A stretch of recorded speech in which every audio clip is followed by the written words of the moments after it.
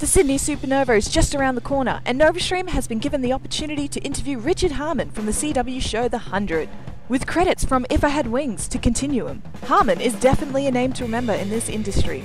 Without further ado, here is my interview with Richard Harmon. What? What are you staring at, huh? So you're coming over to Australia for Sydney Supernova. Have you been to Australia before?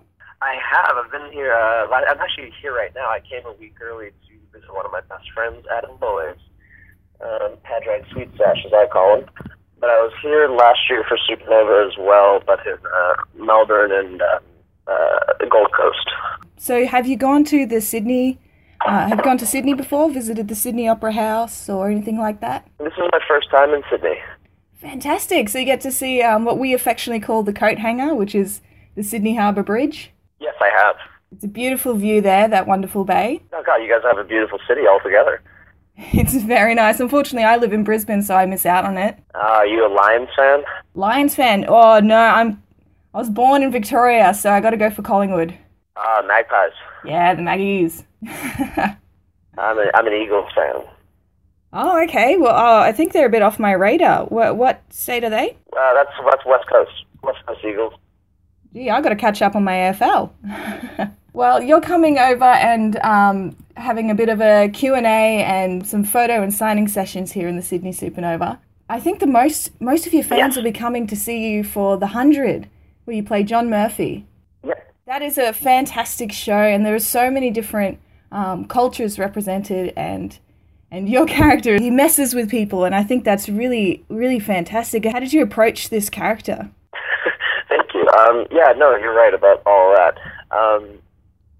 He's been an interesting one. It's in every season kind of there's a different approach that I have to use for him, because he's had such a great character arc of kind of where he is now and where he started.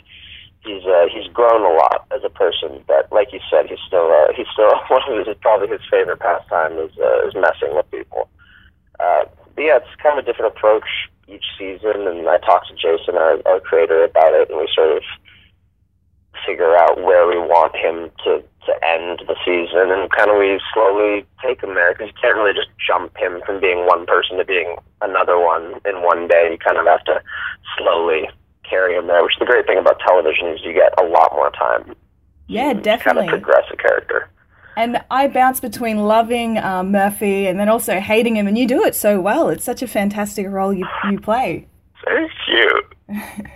That's the great thing about him. He's kind of he'll never be forgotten. He's not you can't just be okay with Murphy. You either have to hate him or you have to love him, which is the great thing. I bounce between those all the time, and I have to say, even my mum does. She loves the show.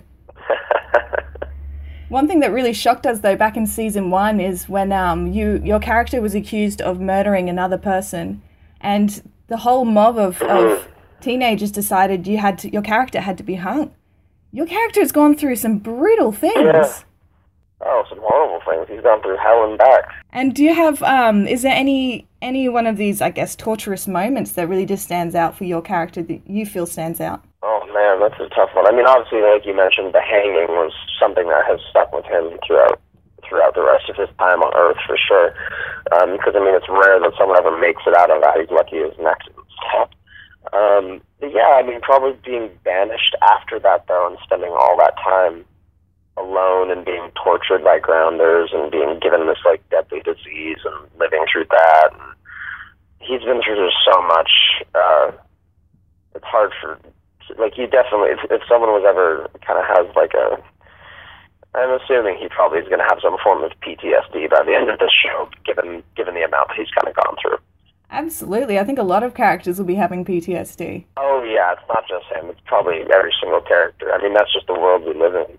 It's the world that kind of has been created. Definitely. On a different note, a little happier note, I have recently seen your movie If I Had Wings. Oh, thank you. It's such a beautiful film, so uplifting. How was it like to play a character that had no sight? Oh, that was a really big challenge. That's why I knew kind of it was such a great opportunity. And I'd be remiss if I didn't mention that that's my parents' film. My mom was kind of the reason that whole thing happened. She had that for years, and she always wanted me to play it. And then my dad was going to direct it, and then it just took so long to get off the ground. It's so hard to make a movie these days and kind of get funding and all that. And then finally when they did, I've been very kind of adamant in my career not to work with my parents. I just kind of didn't like the way that looked. I wanted people to think I got to where I was because of myself and not them.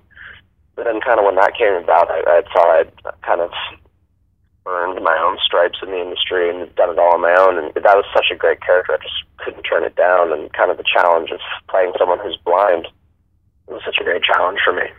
Definitely. And you do it so well. It's like sometimes you had to step back and realize Richard isn't blind. I mean, he's playing this amazing character. Thank you. That's kind of the best compliment I could have gotten from that, I think. And it definitely shows that, like you said, your parents did run the film, but yeah, you definitely earned it through your own stripes, and you can see your acting skill in The 100 as well. Yeah, and those are two such very different characters, obviously. And you do have some other films as well coming up. You have Break My Heart 1,000 Times, Crypto, Slumber. Do you have any of these films that have really just stood out to you that you're most excited for coming out? Oh God, you don't make me choose one. They're both all three of them are so great. I mean, Slumber we shot last year, so I'm really excited about seeing it because I've kind of just been waiting for it. And then Crypto was something that was like a really big passion project for me when it first came to me. When the director and the other producers kind of offered it to me, I read it and I just thought this is such a great, cool opportunity for me. And it's definitely playing more of an adult instead of someone who's, like a young adult. And he is a young adult, but he's definitely kind of already come into his own, and he's kind of just this broken individual. And you kind of, throughout the course of the movie, figure out why, like, kind of the choices he's made in his life and why he's turned into this kind of guy he is. And then Break My Heart 1,000 Times was such a massive opportunity for me. It was something that I never really thought I was going to book when I went out for it, and then it ended up happening. And that was incredible. It took us like 3 months to shoot out of town from where I usually shoot, and it was such an incredible experience. I think that'll come out sometime in 2018. I'm very excited for both of them. You do have a fantastic roster of films that are just piling up on your CV. It's absolutely incredible. You seem like a really fresh, up-and-coming actor, and I think everyone's very excited to see where you're going. Sure, I'm excited about it too. I just got to keep my head down and keep one foot in front of the other, Yeah, definitely. Well, thank you so much for joining me today, and I'm very excited to have you in Australia at the Sydney Supernova. Okay, thank you so much. You can catch Richard Harmon at the Sydney Supernova from the 16th to the 18th of June.